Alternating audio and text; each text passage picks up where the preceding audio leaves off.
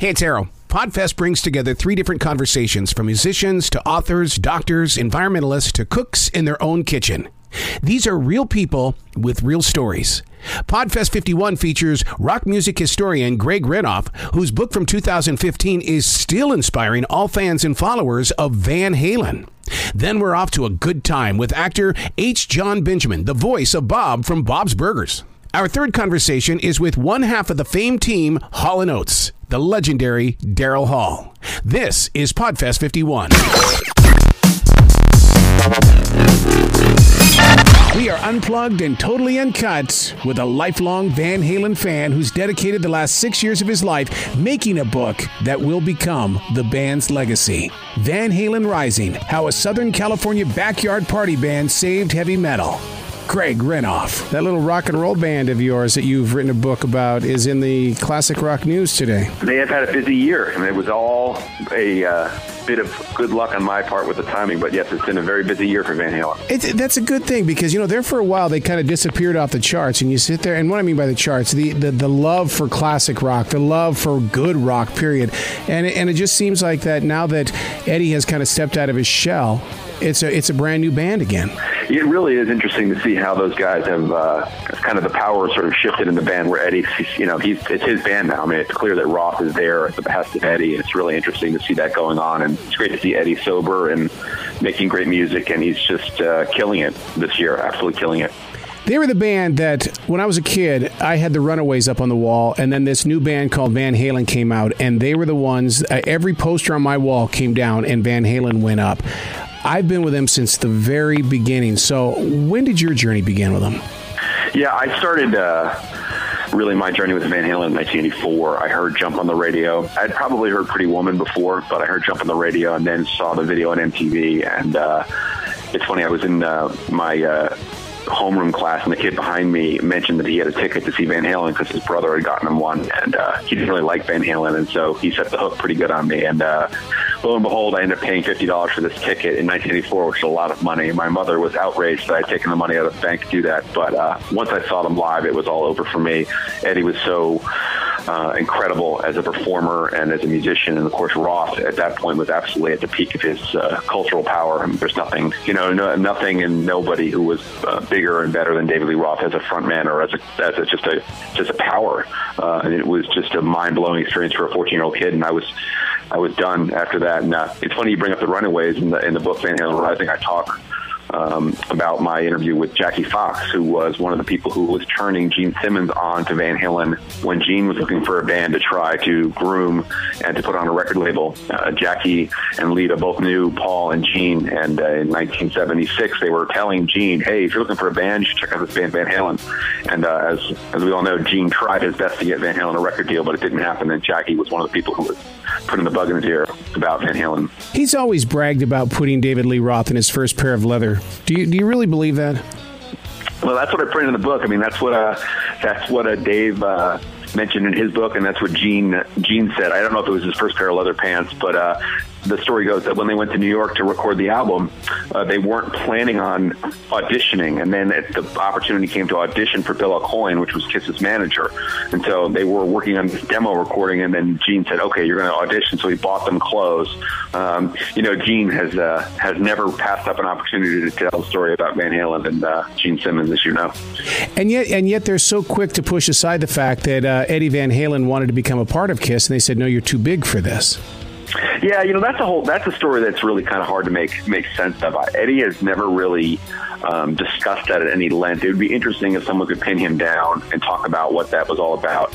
From what I was able to kind of piece together, it's likely that Gene had an interest at least in having Eddie and Alex maybe help him write music or do other things. I don't know if maybe Gene thought, well, if Ace goes completely south on me in 1977 or 78, I'd have Van Halen in my back pocket to bring those guys in.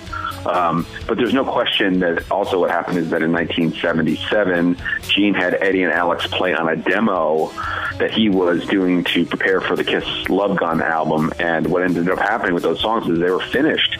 The demo recordings, and when Kiss had their box set in the works, so about 10 years ago, Eddie and Alex were asked by Gene, would you let me put these songs on the record? One of them being Christine 16 and in the box set, and Eddie and Alex unfortunately said no, so we never got to hear those recordings, which would be amazing. Well, they've got out today. They've released a version of a Kiss song that Van Halen did, and the song is "All the Way." And to hear Eddie Van Halen play that guitar, and they're not impersonating Kiss, but you can tell that there was a connection there. Yeah, it's interesting. That's something I've been using for the book promotion there as well. And excuse me. And one of the things that you have on that tape is that actually it's Dave who says to the crowd before the recording starts. He says, this is a band Kiss, and there's sort of this mumbling. And he's like, they've got 3 albums out, kind of reflecting the fact that Kiss was not huge at that time, but Dave knew all the lyrics of that song, and I think Dave was the guy who actually really liked Kiss the most. I think he was more into the glitter and the glam rock at that point than Eddie and Alex. But those guys really did go to the Classic Rock College of Knowledge with all their different cover songs. They covered everybody from Edgar Winter to Bad Company to Kiss to Led Zeppelin. Those guys learned from the best. Oh, and David Lee Roth there was an interview that I heard recently where he talked about that the reason why he did the solo project was because he loves so many different styles of music that he just wanted to show the world that, hey, look, I just want to give this to you.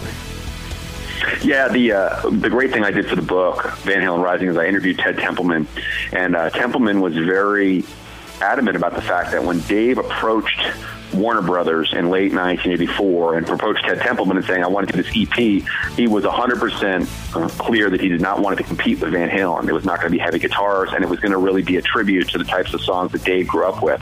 Everything from, as we know, from Beach Boys to all the way down the line, the different range of musical taste that Dave had. And that's the other thing, too, is that when Dave joins the band, Dave has a very, very different musical taste and approach to music than Eddie and Alex. Eddie and Alex are much more into Black Sabbath and Grand Funk. This is the early 70s.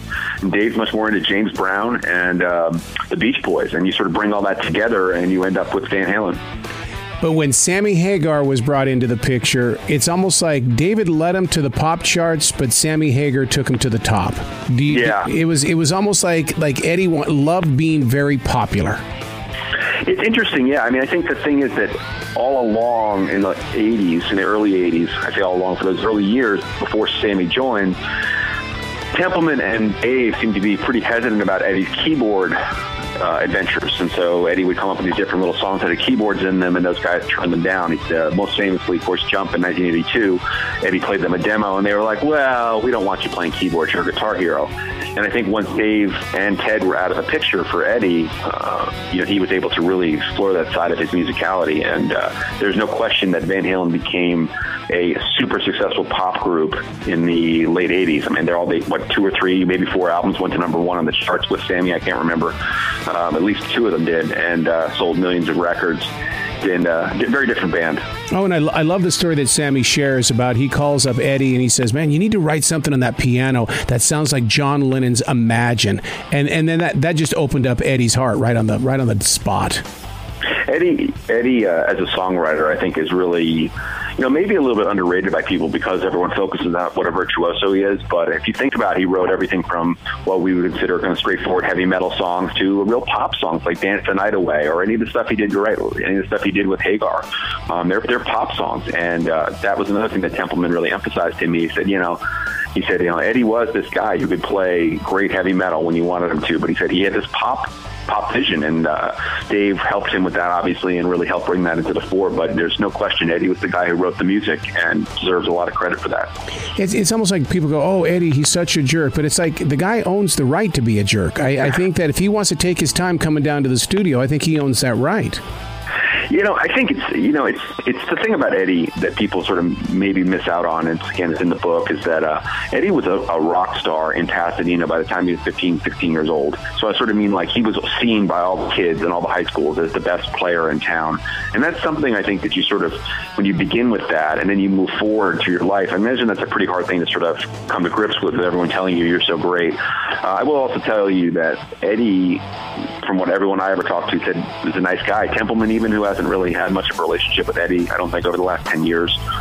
He said he's a nice guy. Everyone will say Eddie's a nice guy. I think that, we all have our moments. Unfortunately, when you're Eddie Van Halen, they get put under a microscope and get dissected to death. And, we all say things we regret. I'm sure Eddie has said some things about Michael Anthony and others that he probably would take back, I bet. Yeah, it's almost like a true Van Halen fan is so forgiving of that little battle between Michael and even David Lee and stuff like that. It's almost like it's a continuation of, we are a rock band and we're not made to get along with each other. We're going to fight every now and then, but that's what makes our music great. They were fighting from the get-go. I had Michael Anthony in his interview with me tell me that about fights in the band. And I said, well, Eddie and Dave must have fought. So I said this to Michael Anthony. He said, yeah, they fought. He said, but Alex and Eddie had the most severe fights. I said, oh, really? So what were those like? He said, well, Alex was bigger than Eddie. He was a stronger, more physical guy, and that inevitably Alex would end up on top of Eddie and we'd be punching him in the head. And but he said he was always very careful not to hurt his fingers. He didn't want to hurt his hands, so they wouldn't have to miss any gigs and lose any money. But, I think there was that passion that you're talking about, that intensity, whether it's in a marriage or any other relationship, that really can be so powerful. You're going to have a lot of negative moments that generate a lot of friction, and they definitely had that in Van Halen. I was on the air up in Billings, Montana, KOOK, when Eddie Van Halen goes up and he does a little stint at Farm Aid, and there was rumors that Sammy Hagar was up there with them. And I'm telling you, the rumble that was going through radio at that moment was really unbelievable. The thing, I think, now as we look at maybe the last chapters of Van Halen, and I don't say that with any sort of glee, but I think we know, like any of these other bands, they're certainly in their twilight of their careers. It's easy to forget that in 1985, Eddie Van Halen was by any stretch of the imagination the most well-loved guitar player in the entire world, rock guitar player. And so, this whole moment where in the summer of 1985, we find out that Dave is out, and then we find out, they might be getting a singer named Sammy Hagar, and they came out and they did Rock and Roll at Farm Aid. I remember that very well, seeing that on television. It was just so electric. I mean, it really was an electric moment, and just you knew it was a birth of something new, and these guys obviously had a chemistry, and it produced. I mean, there's no question about it. There's a lot of bands who replace their lead singer, and it goes very, very south, but Van Halen's one of the few, maybe like Deep Purple and some other bands, who were able to make that change and then eventually develop even a bigger following. Well, and I think one of the lost moments in Van Halen history, and I thought the dude did good, the lead vocalist of Extreme. I thought he did great with the band. Yeah, that's a really a tough moment, I think, for a lot of Van Halen fans. I just think that it's, when you go to a third singer, right, it's really hard for a lot of people to get energized about, we're going to do this again with a third singer. And I also think that album musically was almost like an Eddie Van Halen solo record. The way I think about it is that probably Sammy and Dave probably had the power in the band to tell Eddie, no, we're not going to do this, or I don't like this, and that Eddie would listen. I'm guessing Gary probably felt much more under the sway of Eddie Van Halen as a person. So when Eddie proposed some things that maybe in the past might not have made the cut, Eddie was able to put those on a record. But Gary's a great singer, and I love the Extreme records, and I think it's just one of those things that just didn't work as well as it could have maybe. Do you think Van Halen has fallen out of the ranks of, and I'll give this, it's going to be kind of a long question, the Beatles broke up, never got back together, Led Zeppelin, it's never going to happen again, but Van Halen, because they did in their own way get back together, have they fallen out of the ranks of being, they're that greatest band of all time? And I think what happens is that when they come back like that, it's almost like our imaginations are filled up again, rather than, wow, what would it be like if they did? It's really, that is a hard question. I think one of the things I really do respect about Robert Plant is that Plant's willing to say, I can sing those Led Zeppelin songs one night, 2 nights, 3 nights, 4 nights maybe, but I can't do it for a whole tour, and I'm not going to go out there and try to milk that legacy. In terms of what has happened, I personally think the biggest problem with Van Halen's legacy has been all of these ups and downs they've had over the years, where Sammy's in, Sammy's out, Gary's in, Dave's out, and there hasn't really been this continuity with the band. And I think that to have these guys out and touring now, I think it's clear, and at least in Eddie's mind, that Dave is the person who most people who were Van Halen fans would prefer. I don't think that that's a huge split where it's 90-10, but I think there's probably some. If you took a vote among Van Halen fans, I think most people would probably prefer Roth as the frontman, because that's the Van Halen they sort of came of age with. But it's interesting. Yeah, bands like the Beatles who never got back together, you sort of have that, as you said, that imaginary vision of the band as it once was. Whereas today we can go and look at David Lee Roth and Eddie Van Halen together and have a nostalgia trip through their performance today.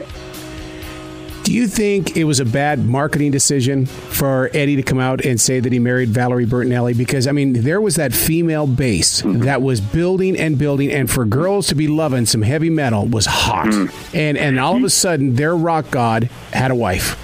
Well, from what I understand from people who sort of spoke to me off the record about this when I did interviews for the book, and there was definitely people in the band who were, if they could have vetoed the marriage to Valerie, would have vetoed it. And I think you're right. It's not because they thought Valerie was a bad person or anything like that, or maybe they didn't like her.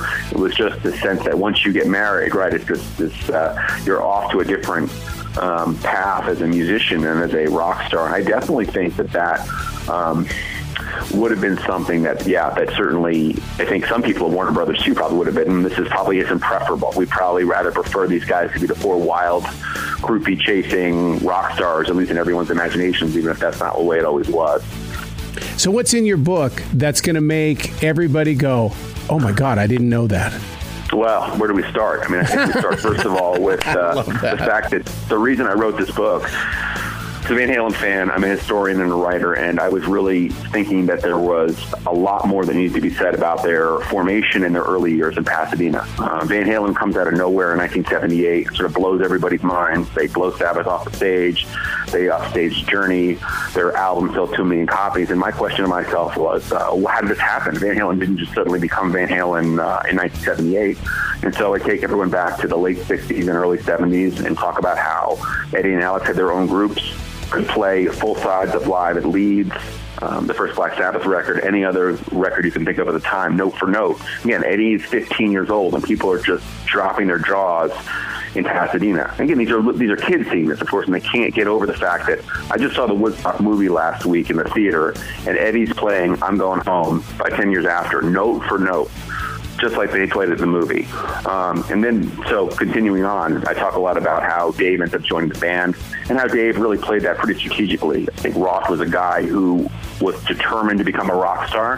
He saw Eddie and Alex in town playing and knew these guys were the best musicians around, and really angled and worked to get in the band, even though Eddie and Alex did not like Dave and didn't think he could sing. But eventually Dave sort of won them over.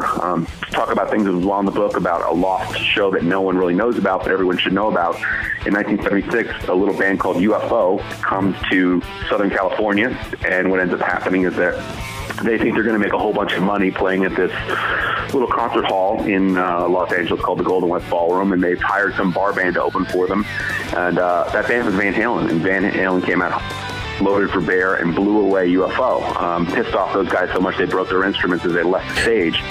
And we can continue on and on. But these are years of Van Halen's history that were lost. And kind of getting back to what you said earlier about the legacy, I mean, that was the other motivation. I hear people all the time tell me how great Zeppelin is and how great the Beatles are. And there's no question these groups are great. But I would say, Van Halen's great too. And I think by trying to unearth these 5 or so years where Van Halen was Van Halen from 73 to 78, where no one really knew much about them for most of those years, that to me is going to be the eye-opening for a lot of people when they read Van Halen Rising. How much longer before a movie's made out of this? Well, I think the big challenge about it, if you think about it, is that Eddie and Alex would have to say yes. And in addition, probably Warner Brothers. I would certainly love to see a screenplay written for this book. I think it's a great story, just like the Runaways movie, just like a Straight Outta Compton movie. Yeah. I think there's the same type of story there. But you have to get the parties to agree to do it. But yeah, count me in as one of the people who wants to see it made. It's a great American success story. The immigrant brothers come straight from Holland, come to America. They don't speak English, and they dedicate themselves to their craft. They meet this really, really outlandish guy named David Lee Roth, who's got his own vision for what he wants to do with his life. And these different factors come together, and those guys work their asses off for years, playing strip bars, playing dives, playing backyard parties, playing all this sort of things, Sweet 16 parties, all the things we could have just imagined Van Halen playing would just blow our minds.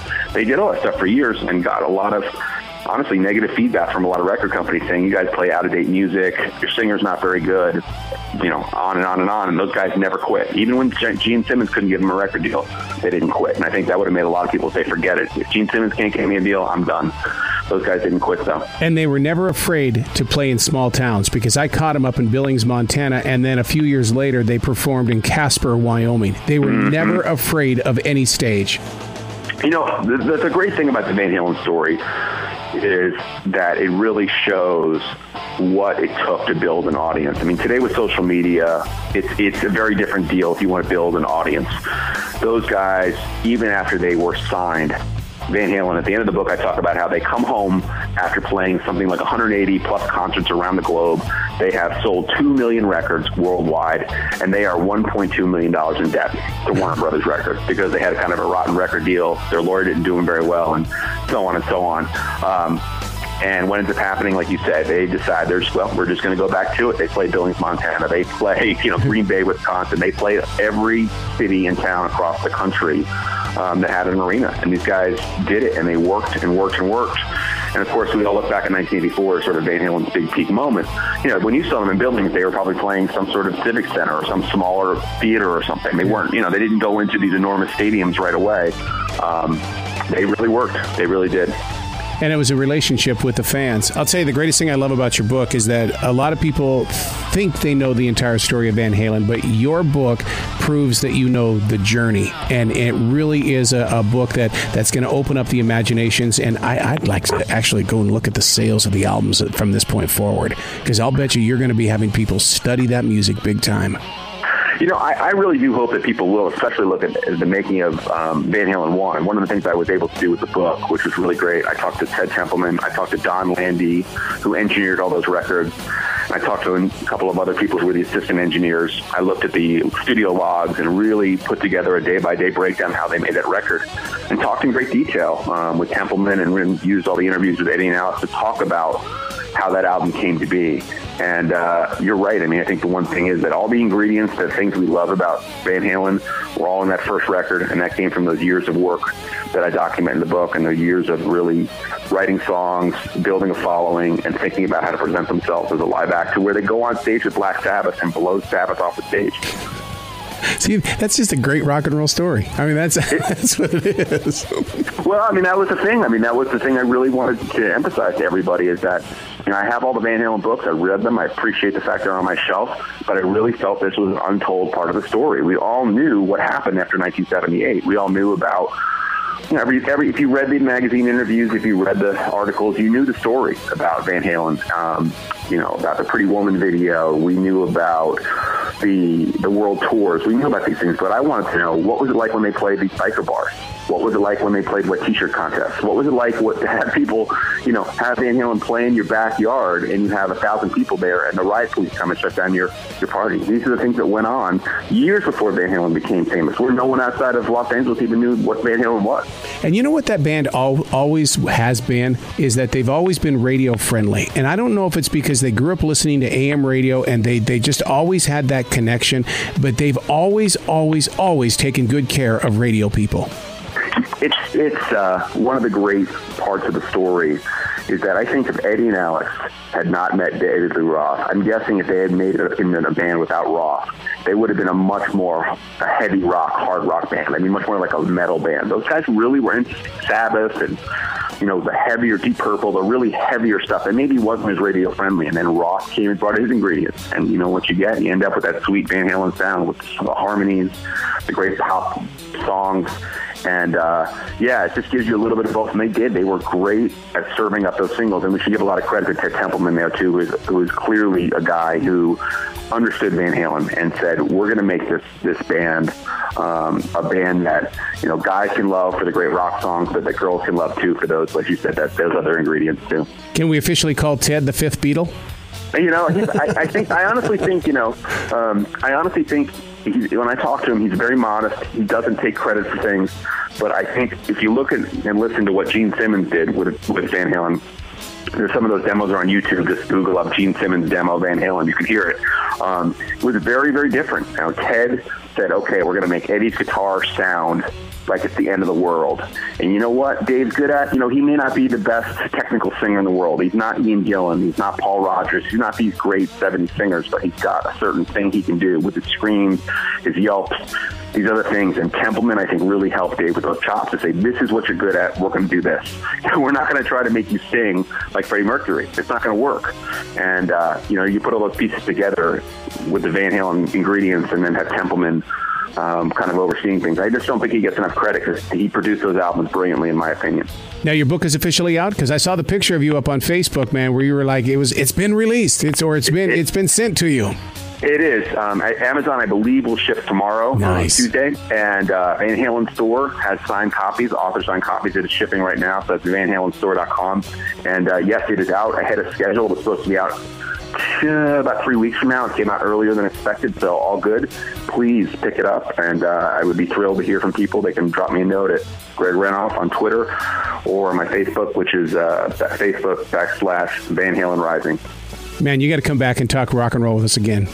Anytime. I love it. It's a real pleasure. I love talking to you, and I am thrilled to hear that you saw Van Halen in the upper reaches of the country, not in some big city. You saw them in the real world. Yeah, where there's so much echo inside the auditorium that you really couldn't tell what song it was. But I bet you never forget the show. You're absolutely. Well, I took 3 girls. Of course I didn't forget it. I did what David Lee Roth would do. Come on. Absolutely.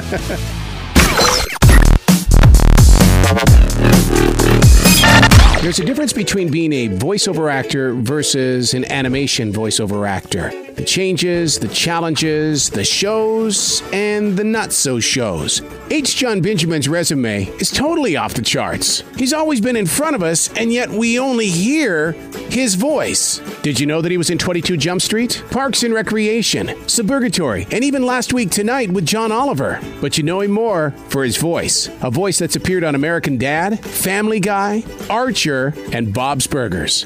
We are unplugged and totally uncut with H. John Benjamin. I'm good. How are you? Man, your wit and your edge puts you at the forefront of how we need to be speaking openly in this country. Do you ever find yourself wanting to say something that you can't, but because it's iHeartRadio, we're going to let you? You mean I can say whatever I want? That's right. Fuck this. So my wit is not really working well this morning. I have looked at your resume and cannot figure out why Ryan Seacrest got the job on American Top 40 when you are the voice of America. I know. I mean, every day I wake up and say, why am I not Ryan Seacrest? It's an awful, awful feeling to be him. Look, he does what he does, and you got to respect him. They're much different. They're much different jobs. I don't think either of us could do what either of us do. You've never done radio, though, have you? But you've got those golden vocals. Well, you're better than me. I'm trained to do this. I mean, no, but I wasn't born with your voice. How do you train your voice to do that? What does it take? It's those evil program directors that sit you down and say, you have to say it this way. No, there's too much. Wow, I had it really easy. I had no sit-downs whatsoever. Yeah, but you did stand-up comedy. I did. I mean, that might have been, but I didn't have to change my voice that much. So that's been the easy route. I'm sorry what you had to go through. You know, in stand-up comedy, there's a lot of the biggest names and those that are on the upcoming side of comedy come into this room every week. Do you call comedy or doing the comedy series a curse, or do you actually feel like that you're connected to people about ready to pee their pants? You mean when I do the animated shows, or anime, and even when you were on stage doing comedy? Because this is something that you were born with, and you're such a natural at it. Yeah. I mean, I don't really think much about it. I'm glad people laugh, but when they do, although, I've experienced the opposite many, many times, so I don't, it's gone both ways. I still go up there. That's just, I think, out of habit at this point. Are you the Mel Blanc of this millennial generation? If Mel Blanc had only 2 voices, I think he had hundreds. I can't do a Southern rooster at all. See, there's that wit and edge we started things off with. There you go. Well, fuck this again. Now, being in the studio when you're dropping tracks down for Bob's Burger, do you ever sit there and make yourself laugh? No, mostly the other cast members make me laugh. I'm not laughing at myself that much, but with Bob's Burgers, we work together, and a lot of the people there are really funny comedians as well.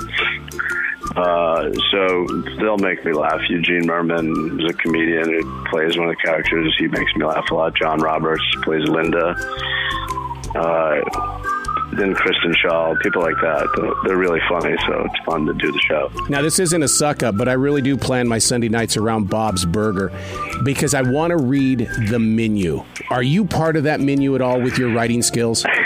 No, the writers write all that stuff. I've yet to contribute to that. I've tried to contribute to the opening where they have, next to there's an extermination van that always pulls up. Right. And then there's a store that's constantly changing ownership or changing businesses. I've written a couple of those. I'm not sure any have gotten on. But, unless I get paid, I'm not doing any of that stuff. Now, Bob's Burger and Archer, you know that those shows are going to be playing in 2056. Do you go into tell me that they're not becoming legendary? Yeah, that would be really good. I don't know if I'll be around, but they'll replace me. Well, if you buy a parrot, it's going to be around. It'll still be around while everybody's long gone going, I want my money. I want my money. You mean the money-grubbing parrot? I'll get one. To be honest, the shows, both of them are kind of getting better as they go along, so I hope they last a long time. And that's what's been fascinating about watching your career, because you've always been there, but we've never known you, and now you're stepping out like this. This is pretty interesting that you're out, but at the same time, have you always been out? Are you asking me if I'm gay? No, I'm not saying that. I'm just saying that most people, because it's like Archer and Bob from Bob's Burger. Okay, we get it. It's the same person. But we haven't heard from you. It's like The Shining. Oh my God. I've always been the butler. I guess. I mean, being a part of mostly animated shows, which has been predominantly what I've done. You don't see me a lot, so that's true. But I'll try and get out there more. I'll try and step outside. Would you say that you've got the perfect face for animation, or the voice of every American on this planet? I am not an attractive man, but I have sexy parts. There's no one's perfect. I personally am not even sure about the voice. People like it, but I think it's also the characters that I play. That's sort of a luxury when good characters are written. It's a lot easier to do. Are we going to see more of your writing up there then? I did write a Bob's Burgers episode with Hollis Lessinger, who's been one of the writers on the show from the beginning, and we worked together on one. It was like a Tina story. I think it will be in this season. So I did write a Bob's Burgers, and I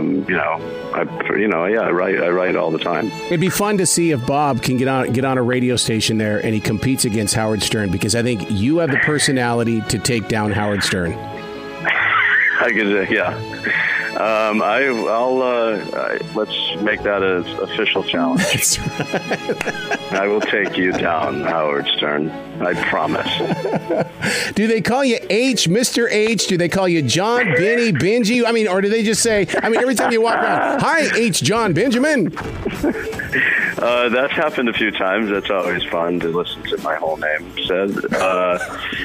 H does stand for something, but I've yet to give it away. So not many people call me H, because I think they see the dot after it, so they know. H. But a lot of people call me H. Dot. I love it. Well, H. John Benjamin, you're fun, man. This show is your forever stage. Anytime you just want to come on, just to blow your mind out, just go for it. All right, man. That's nice. I probably will not, but maybe. Have a brilliant weekend, man. All right, you too. Okay, bye-bye. Hey, it's Arrow inside the Arrow.net studio. We are unplugged and totally uncut with Daryl Hall from Hall & Oates. I'm doing very well. I want to congratulate you on this brand new tour, 32 cities, stopping here in Charlotte on August 18th. You've become a tradition to us here in Charlotte because every year we get to see you, and it's such a treat to catch you live in concert. I love playing in Charlotte, man. What a city that has transformed. I mean, I've been coming to Charlotte for many, many years. What a difference it is now, and it's such a vibrant scene there. I mean, it's a great city, and it's got a great bookstore. One of my favorite bookstores in the country. Yeah, I heard it was a little professor over there at the Park Road Shopping Center. Yes. So you do get the opportunity to get out and explore the cities that you're traveling in. Yeah, I try to. When I have days off, I'm always out and about. Usually to go to bookstores and things like that. You know, try and find things to do. Your love for books, have they inspired any songs? All of them. I'm a literate creature. No, I mean, you know, I as one reads, it causes me to write things. I mean, I'm inspired by phrases that I read all the time, and I incorporate them in, I paraphrase them and change them and incorporate them into my lyrics. To be so open with the songwriting, you have to be a student of music as well. Is that the reason why that you know, like with Daryl's House and stuff like that, you've always educated your fans and followers? Yeah, I'm sort of an educator at heart. I actually went to school to be a music teacher. Not that I ever really wanted to do that, but I think that turning people on to things and ideas and all that is just as important as the performance itself. Yeah, I mean, I've always felt that way, and I think Daryl's House is it's sort of a learning experience. You learn about people, you learn about your favorite artist, what he's like or she's like, and how they interact with me and my band, and I learn from it, and you know, it's a really interesting experience. 32 cities on this brand new tour. Do you find that, you know, because, you know, growing up in the music industry, everybody had their little pocket of energy. You had your Northeast versus your Northwest and all that kind of stuff. Do you have to rechange the music list, you know, to fit whatever region you're performing in? Not anymore. It used to be much more regional musically. When I started out with John, and even before that, it was very, very regional. Now, I don't know. The musical world has become much more homogenized, but also fragmented as well. So it's a good. I think it's a good time for music. I really do. I got to thank you for saving AM radio. I was at Jock, 7 Midnight Jock in Montana back in the 1980s. Everybody was going to this thing called FM, but you guys stayed strong with AM and kept us on the air. Well, there you go. I'm glad to have done it. What was that transition to go from into videos? Because it was no longer about Don Kirshner and the Midnight Special anymore. You guys really took over MTV. Well, it was something that we saw immediately and were drawn into as being a brand new thing. Video television was it was quite a concept, and its impact was outrageous. I mean, and we were part of the very, very beginnings of it. I remember being a VJ on that show, and they just said, "Okay, you got 2 hours, just wing it. And here's a list of videos you could play and just say anything you want." I was like, whoa, okay. I wound up doing all kinds of things on there. And it was interesting times, for sure. Speaking of interesting things, I've always loved the story and the relationship between She's Gone and Sarah Smile. She's Gone was actually the first release, but it didn't really hook up to radio right away. Is it because it was a 4-minute and 56-second plus song? I don't know. Possibly. It was one of the songs that... Atlantic. It was early days, man. I think that it took people by surprise because it was different, and yes, it was cut to as a full length song. It was actually, I think, 5 minutes long or something like that. And when they edited it down, whatever. But it just wasn't time for it. And then suddenly it was time for it. That's the best way I could describe it. I was recently with Chris and Glenn of Squeeze. Dude, they are so stoked about being on tour with you. Yeah, they're great guys, man. I'm very anxious to get out there on the road with Squeeze and KT. I mean, these are people I've known a long time, and from back in the day. And KT's a good friend of mine, and yeah, it's going to be a fantastic show. Being surrounded by so many brilliant songwriters like that, does that inspire you to maybe put a project together, a collaboration, a super band of sorts? Well, I don't know about a super band, but it certainly will inspire me. I guarantee you that. And who knows what'll come out of it? I don't know. I'm working on a new album right now that's probably going to turn into a Daryl and John album, and I'm looking for inspiration. I'm looking for interesting songs and writing situations. So I can't imagine that something good won't come out of that. I mean, KT Tunstall has already invited me to her studio in LA. So I mean, it's one of those things. I was just reading an article that the hot new thing right now are songs that are 1:15 up to 1:30. Do you see that kind of a twist on your side of the music industry? I don't know, but I think that everything has become more truncated. I think people's attention spans are changing. I know that the songs I'm writing right now are much shorter than the songs I've written in the past. And I don't know. I'm not trying to do that. It's just I think everybody just wants to get to the point and do it. And I think that causes a truncation in the songs.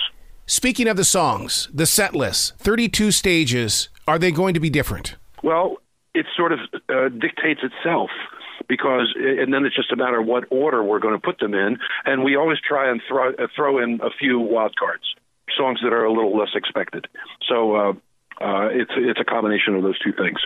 With all that you have done over all of these years and decades, what's your greatest accolade? My greatest accolade is be able to play sold-out shows wherever I go. That's all I really care about. You know what I love about Hall & Oates? Every time that I've seen you up on that stage, you look like that it's a fresh new beginning. You guys never get bored up there, do you? No, not at all. It energizes me. Well, I can't wait to meet you over there at the Little Professor bookstore here in Charlotte on the 18th of Charlotte, dude, because, it's a great place to search for new ideas and new inspirations. There you go, man. Be brilliant today, sir. Thank you very much.